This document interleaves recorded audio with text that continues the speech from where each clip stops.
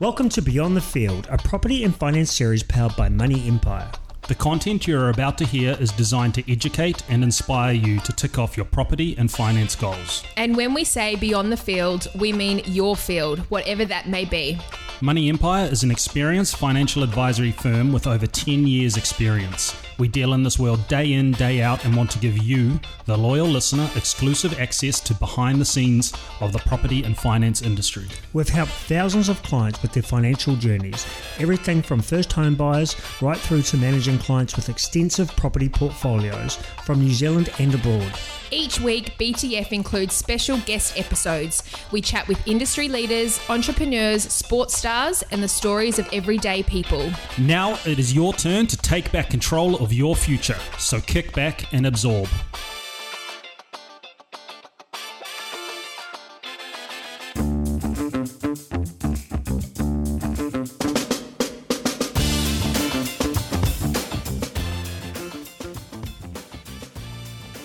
My name is Kane Wallstrom. I'm Esan Asiwa. And today we have guest speaker Jeremy Twist, who is an investment advisor at Craig Investment Partners. Now, I will say his disclosure document is available on request and can be found on their website. Jeremy, welcome. Hi, everybody. Pleasure to be here. Good man. So, first of all, let's just profile yourself in terms of your journey in, I suppose, the investment world. So, where did it all start for you? I began in Macquarie Bank in Sydney in the equities department probably about 15 or 20 years ago now. After that, I moved to London. I worked for Barclays Capital, which was a global investment bank. There I worked in equity derivatives department for a couple of years, and then I went into private broking for a year with Wills & Co. After that, I came back to New Zealand. And I've been working at Craig's Investment Partners for about 12 years on the private client side. So what stripping that all back, because those are some big words on there, what actually physically got you into wanting to be, I suppose, an advisor?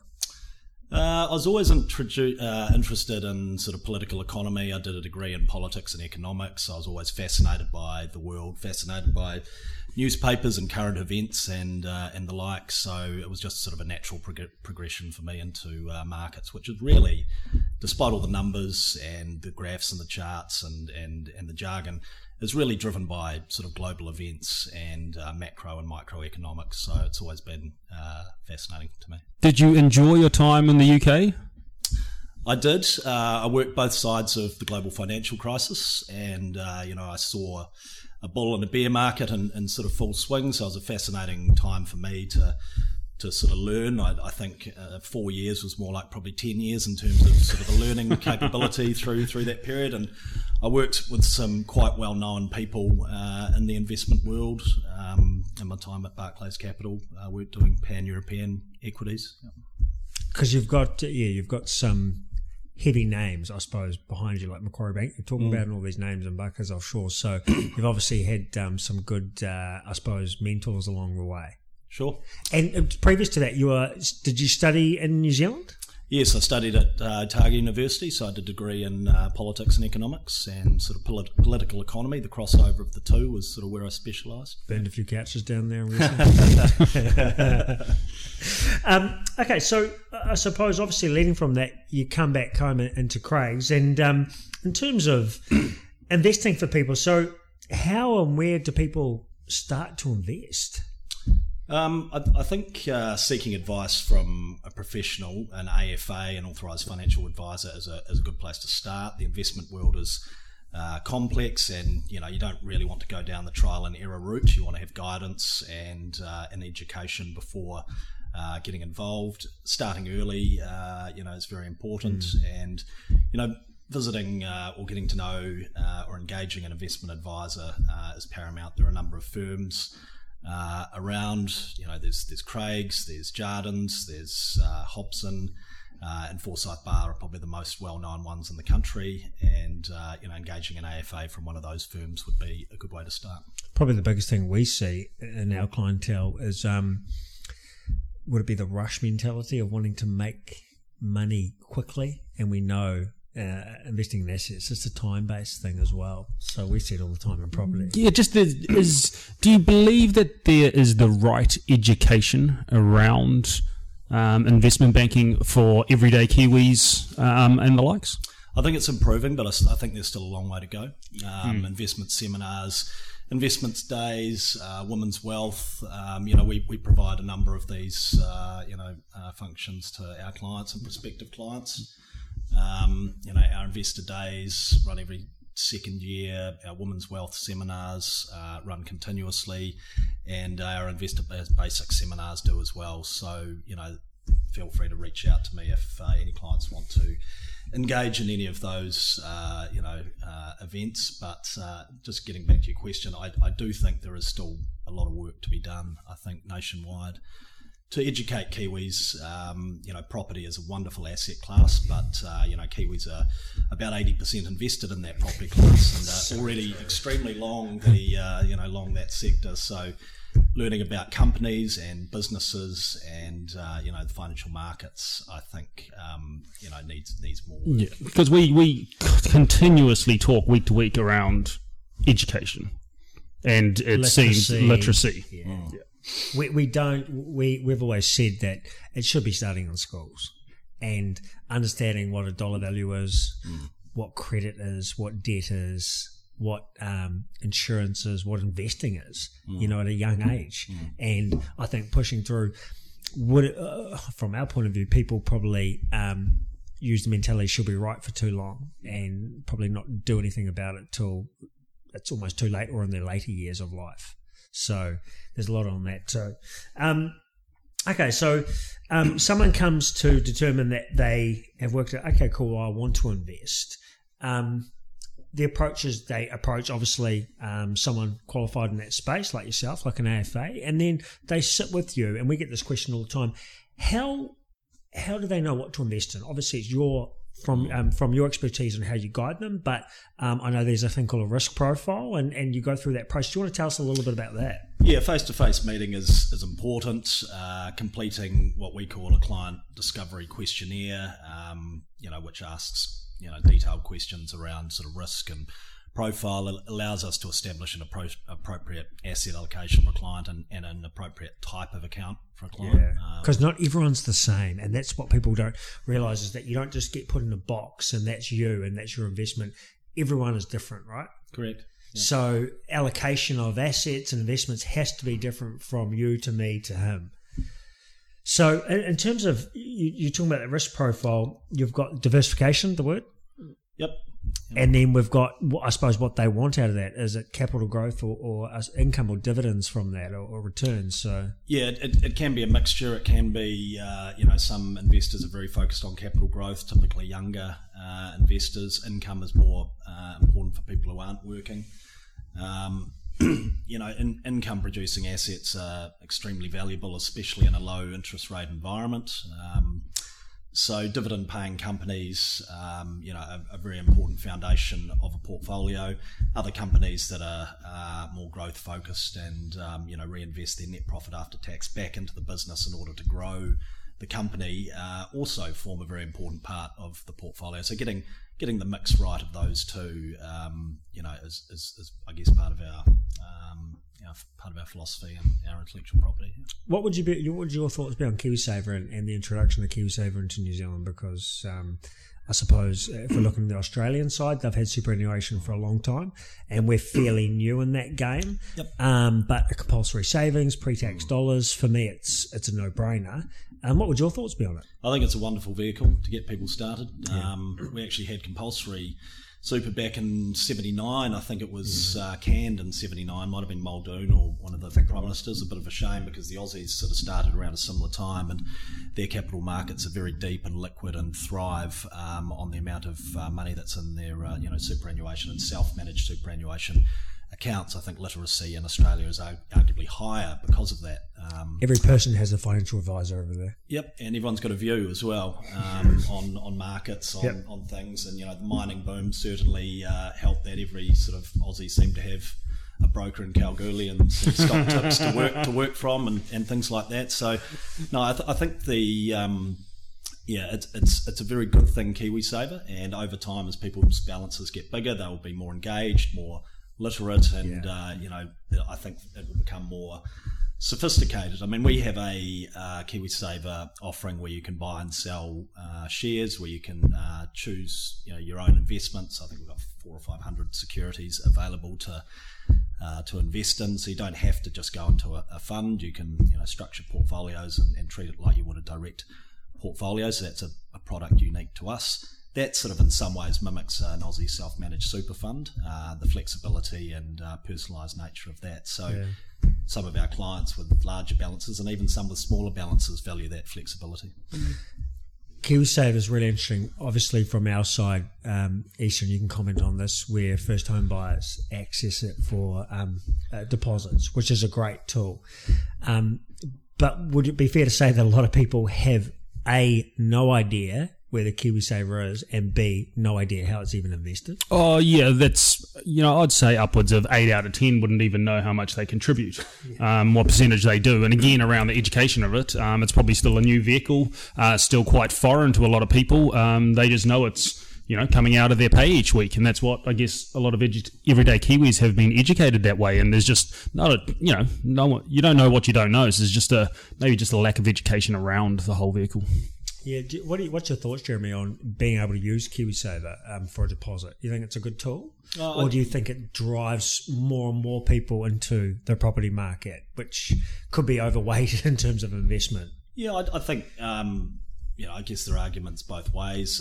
I guess, for me, I'd probably rather see it staying in the KiwiSaver vehicle and, put to one side as an investment product rather than sort of drawn on. But, people have financial hardship. People want to buy properties. The current legislation allows, the access for that. I mean, in Australia, you can gear up your Kiwi, your investment account. People can buy investment property and use gearing and things like that. Self-managed super funds. So ours doesn't have that sort of ability, but it has some flexibility around home ownership. Look, it is what it is. I guess it's Would fine. New Zealand go that way? I don't think so. We're too far behind, aren't we, really? Yeah, I think so. Yeah. This is a question we get asked all the time in terms of KiwiSaver or investing. Should I be super aggressive or not? And I know it's risk profile. Predominantly, what's the generalisation in this? Well, I don't know about the term super aggressive, but investing sensibly. If you're young, I think that growth should be a focus. I don't think you have to be super aggressive, but having high quality growth stocks in a portfolio with sectors like healthcare and technology that can be held for the long term will produce excellent results. Yeah, definitely. But you don't have to be super aggressive, I don't think, because with more risk, there can be higher reward, but there also can be more volatility, or also can lead to issues if you're too aggressive, I think. Yeah, definitely. The terms bull and bear market, I suppose a lot of people have heard that and have no idea what they mean. Yep. Give us a rundown. So a bear market is when the share market or even any individual asset falls by 20% and sustains that level below 20% for an extended amount of time. Okay. So let's say the share market dropped 20% and stayed down for a while. That would be categorised as a bear market. It's when people are less confident and asset values are falling. A bull market is the opposite, when an asset or a share market or moves up by 20% and then sustains that level on an ongoing basis. So in March we saw the fastest bear market on record. We saw a 30% fall, but it was also the quickest bear market as well, because I think by 5 weeks later we were back in a bull market. So the fastest sort of bear and then recovery. So it was quite unusual. Is that wouldn't happen a lot, would it? It's unusual, that amount of volatility. I mean, the market very, very quickly priced in a global recession, a violent repricing. The worst you've come across, or not? One of the worst. Yeah, I think it would probably be it was a faster fall than 2008 because it basically 2008 you were sort of going down for about a year. It culminated in the Lehman Brothers collapse in September, where the market sort of probably for 4 days in a row dropped 5%. It was, but this was sharper. It was faster. it was basically, for something like that to happen, the market has to be very surprised. It has to be a shock. And the shock was when what people thought was a, regional, pandemic became a global pandemic. In the past with SARS and MERS and the other, coronaviruses, they were contained within a certain part of Asia. So by the end of February, it looked as though it was sort of contained in Wuhan and China and perhaps some of the peripheral countries. But once it started spreading to Europe and other parts of the world, that's when the market woke up to the fact that this was actually going to be a global pandemic, and it very violently priced in a global recession within a matter of weeks. So that would probably be the fastest move that I've seen. It's probably one of the bigger events that we've encountered. In 2008, it was a mortgage-backed security market in the US and subprime collapsed, but that took quite a long time to work its way through the system. So it was slower than what we saw. 1987 was another major crash, but that was really.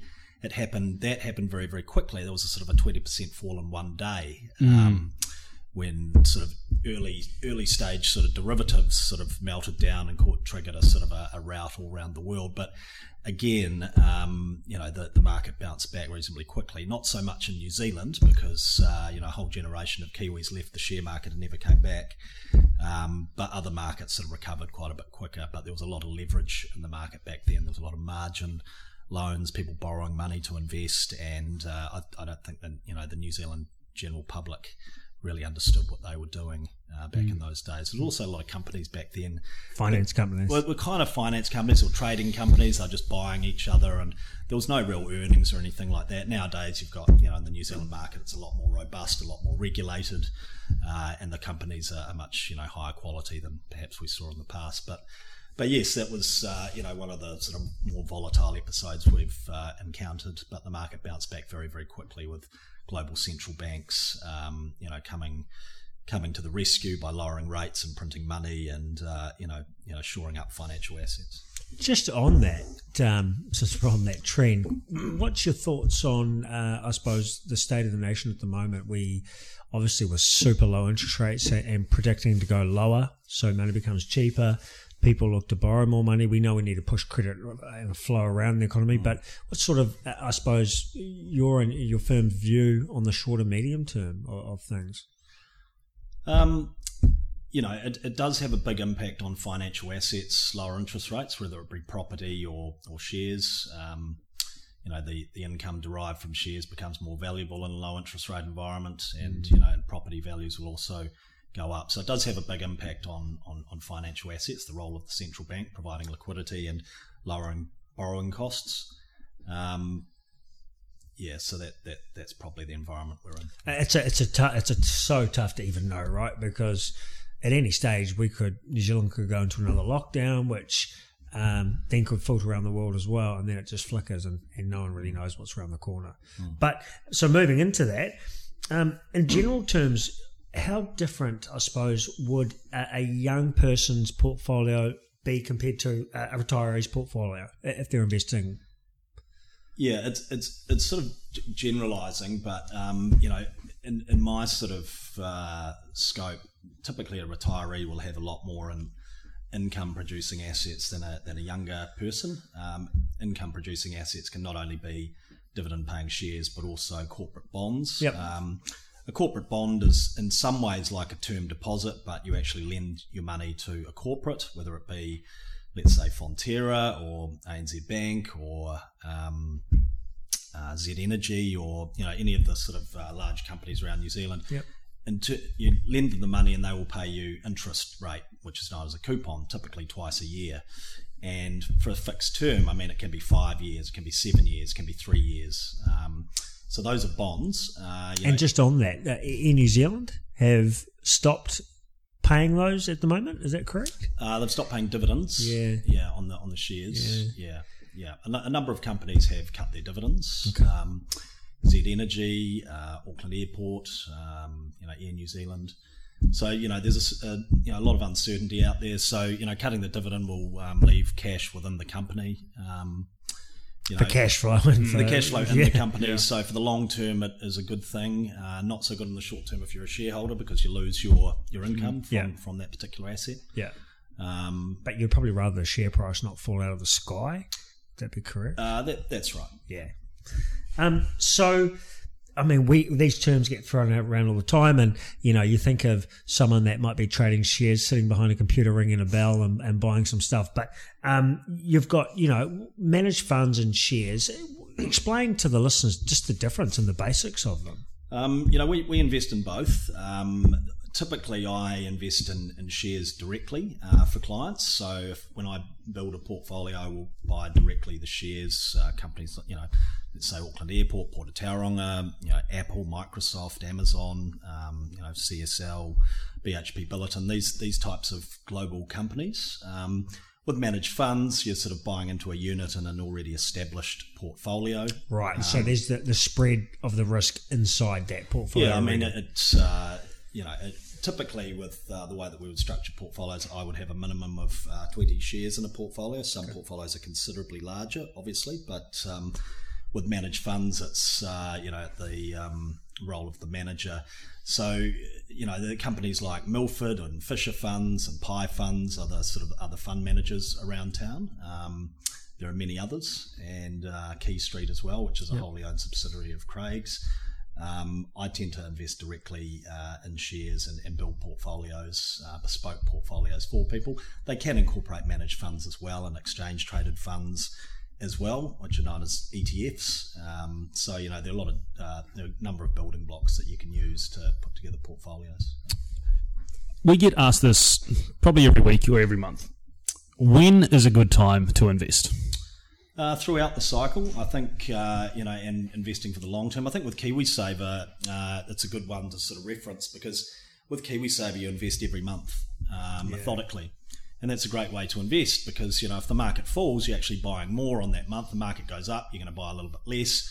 So it sort of smooths you throughout the year. So really the direction of the market, you can be fairly agnostic to the direction of the market, because you're just averaging in over a multi-year period in monthly increments. So, that's a particularly good way to invest, especially for the long term. So that's referencing KiwiSaver.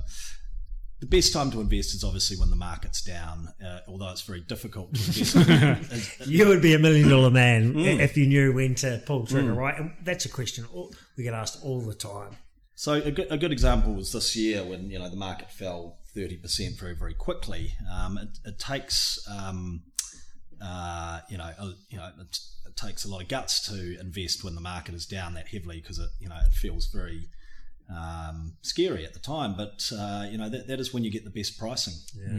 So those that hold their nerve, or those who are adventurous enough to buy into weaker periods in the market, tend to do very well. Unfortunately, it can be human nature to want to sell when the market's down and buy when the market's up. This is sort of known as pro-cyclical behaviour, following the herd. Successful investors will try and do the opposite, resist the urge to follow the herd.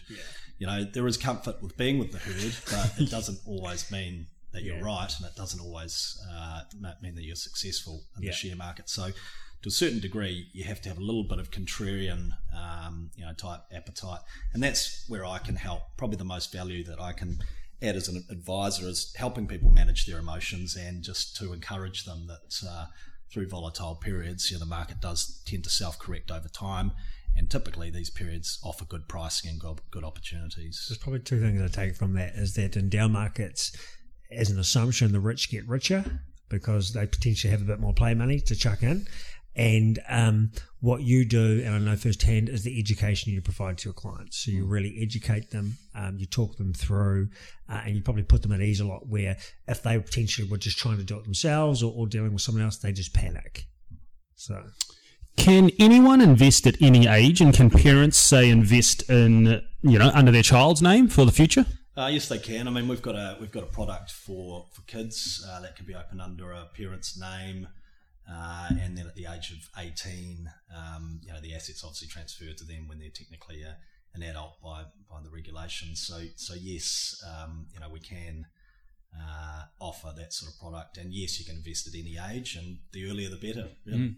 Yeah, absolutely. Yeah. So then, it's how long is a piece of string? But is there a minimum amount I need to invest? No, I'm talking sort of specifically to the Craig's sort of product suite. I mean, we have a product called MyStart where you can start with as little as $100 invest, and you can also buy fractional amounts of shares. So you could buy a quarter of an Amazon share or a quarter of an Auckland Airport share, or so for smaller amounts you can still sort of buy fractional amounts of shares and things like that. So it's a product that we manage. In terms of our premium account, we start with $250,000 as our premium service, which is what I'm most focused on. But with KiwiSaver and MyStart, you can start with very small amounts, modest amounts. Is that where this is probably for you, so is that where these platforms like Sharesies and that have come in to really get the $5, $20 investors into the market, and they can just jump in and manage funds? I'm guessing that's to fill that real bottom gap. Sharesies is a fairly newish platform. They are currently about 3% of the volume of the Kiwi market, so they've gone from nothing to 3% quite quickly. They've been very popular through lockdown when people couldn't bet on sport and things like that. This is not only a New Zealand phenomena, but in the US as well, via Robinhood, which is the US version.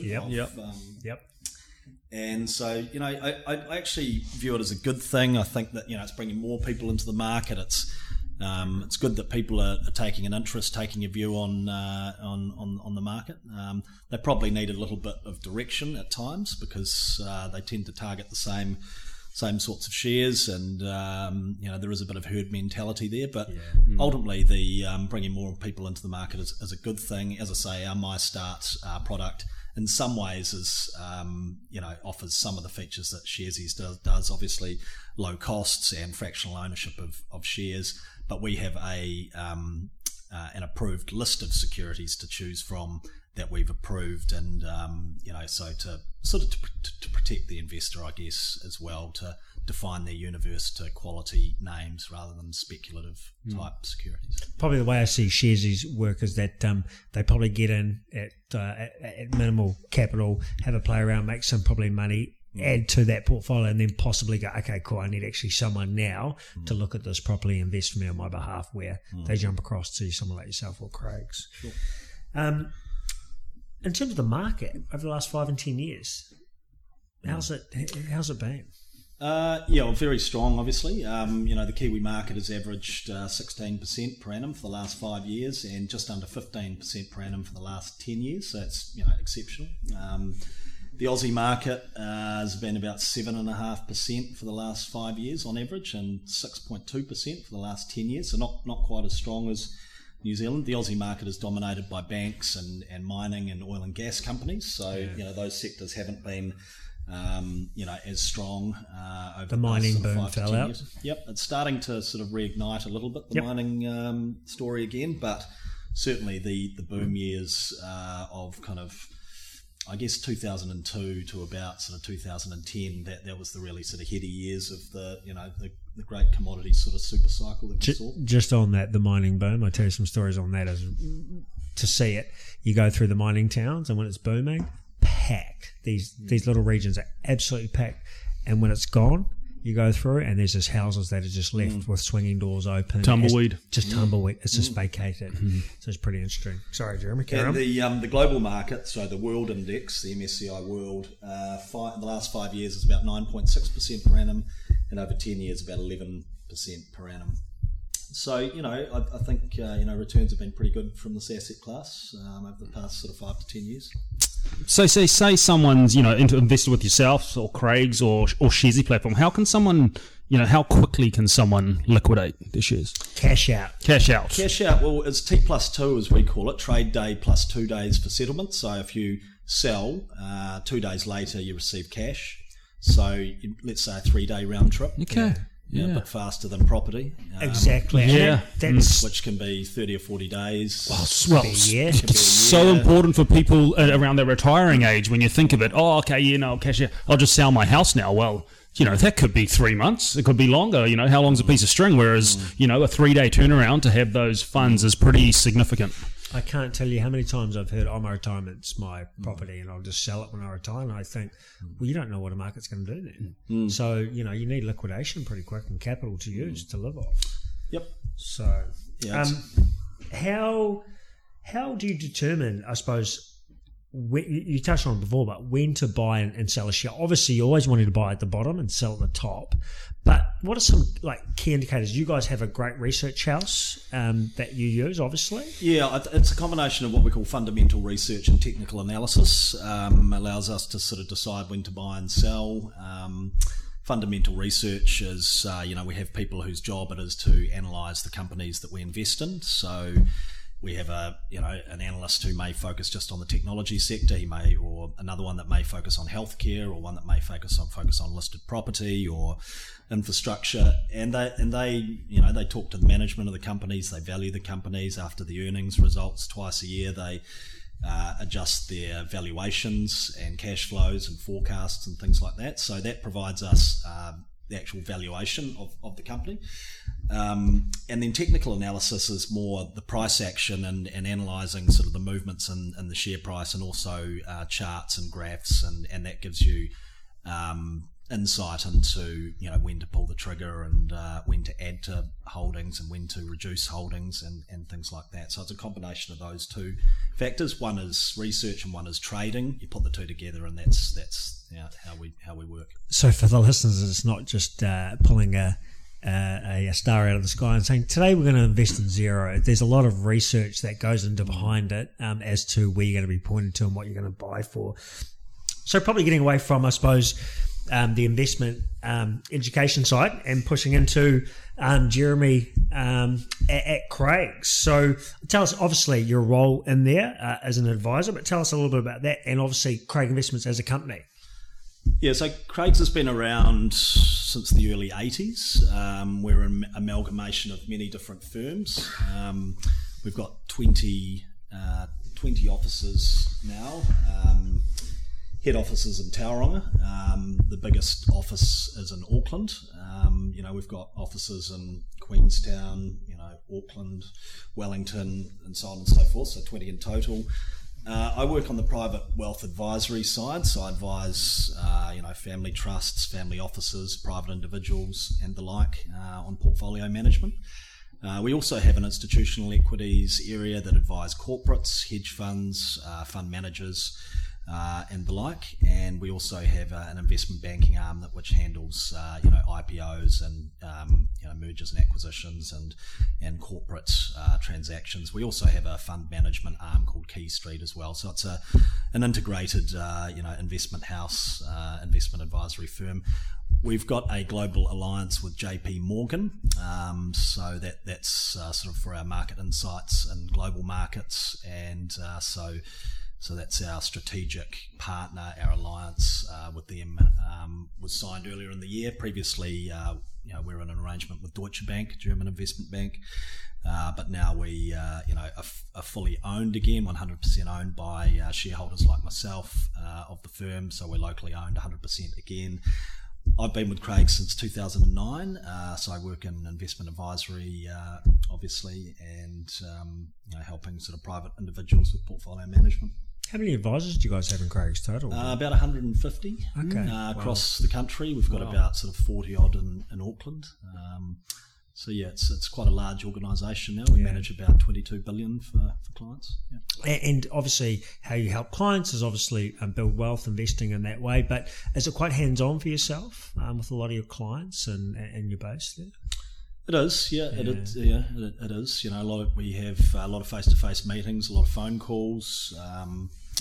We're obviously at the coalface each day. It's not a 9-to-5 job.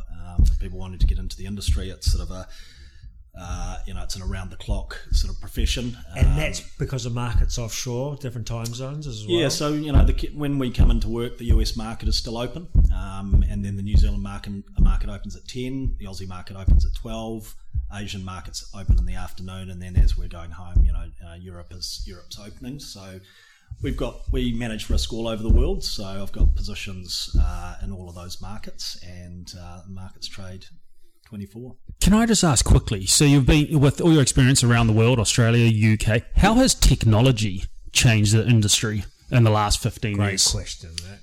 It's changed it quite profoundly. I mean, if you go back further, there wasn't electronic trading. It was done with sort of hand signals and chalkies, and you see that sort of the old Wall Street movies of the 80s when there's someone with a bell and chalk and drawing it up. Technology must have transformed the industry. It absolutely has, and we've still got guys in the office that remember and worked in those days.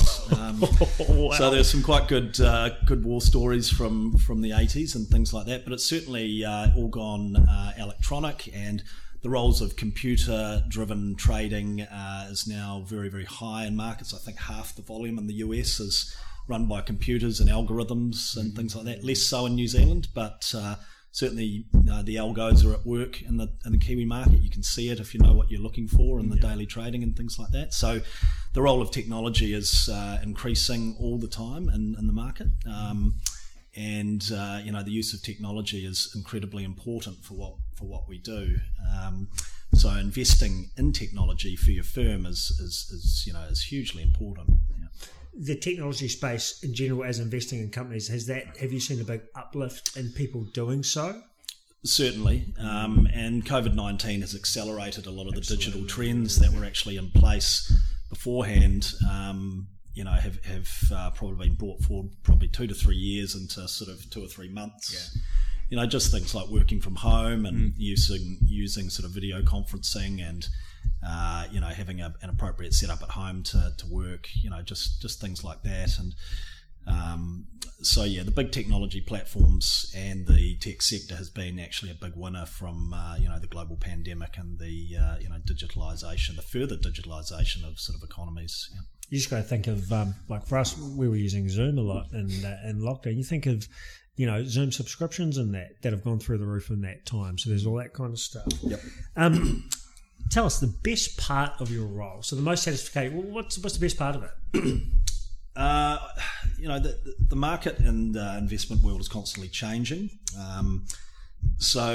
No 2 days are the same, no 2 years are the same. You're dealing with sort of different inputs and you get different results. And so that is quite fascinating for me. But I think good client outcomes, it'd give you the most satisfaction. It doesn't necessarily, have to be, percentage gains or things like that. It's more just sort of delivering against a set of objectives. And, it's quite satisfying when clients are happy and refer other family members or people in their sphere and things like that. I mean, there's no greater compliment than when people refer clients who've had a good client experience. So that's what we strive for. Yeah. What's just your general advice for people wanting to enter the industry? What would Craig say? Look, it's a wonderful. Don't sleep. It's a wonderful industry. It's very exciting. It's very interesting. It's not for everybody, but people who are interested in the world and around them, and the way that people interact with one another, will enjoy this industry. You don't necessarily have to be a mathematician or anything like that, but numeracy certainly helps. But being curious about the world is probably a good place to start, and I'm very happy to talk to anybody who is interested in a career in the investment world. Where can our listeners or people find out more about Craig Investment Services? We've got a website which has considerable information, and you're welcome to look me up on the website, and my advisor disclosure statement is on there, and I'm happy to engage and answer any questions anyone has. But we have a very comprehensive website. We have offices all around the country. And we're very happy to reach out to individuals or groups. Yeah. Anything else from the lighthearted discussion we've had here that you would add to any of the topics, or that we haven't covered off in general? I haven't got too much more to add, other than just to say, just reiterate, if anybody would like to, have further discussions around the investment world, Craig's, or what we see going forward, then I'm very happy to make some time to do so. And my details are available online, or you can get them from Money Empire. Brilliant. I suppose what we see all the time, but with regulation coming into New Zealand around the financial services and products industry, and with I suppose the education that New Zealanders are now getting, and the appetites and exposure of the world, that the investment side is becoming far greater and more needed in our, I suppose, industry, and also too for access to people all across New Zealand. So, Jeremy, I know you're a busy man, expanding family and full-time 24-hour job almost, but appreciate you coming on. And absolutely, if you want to get hold of Jeremy, jump on Craig's, come through us, we'll put them on to you. We personally use them for a lot of clients, and we get great feedback. So thanks for joining. Thanks very much, guys. Pleasure talking to you.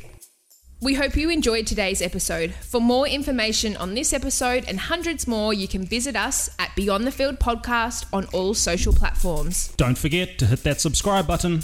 Now it's your turn to take control and build your empire beyond your field.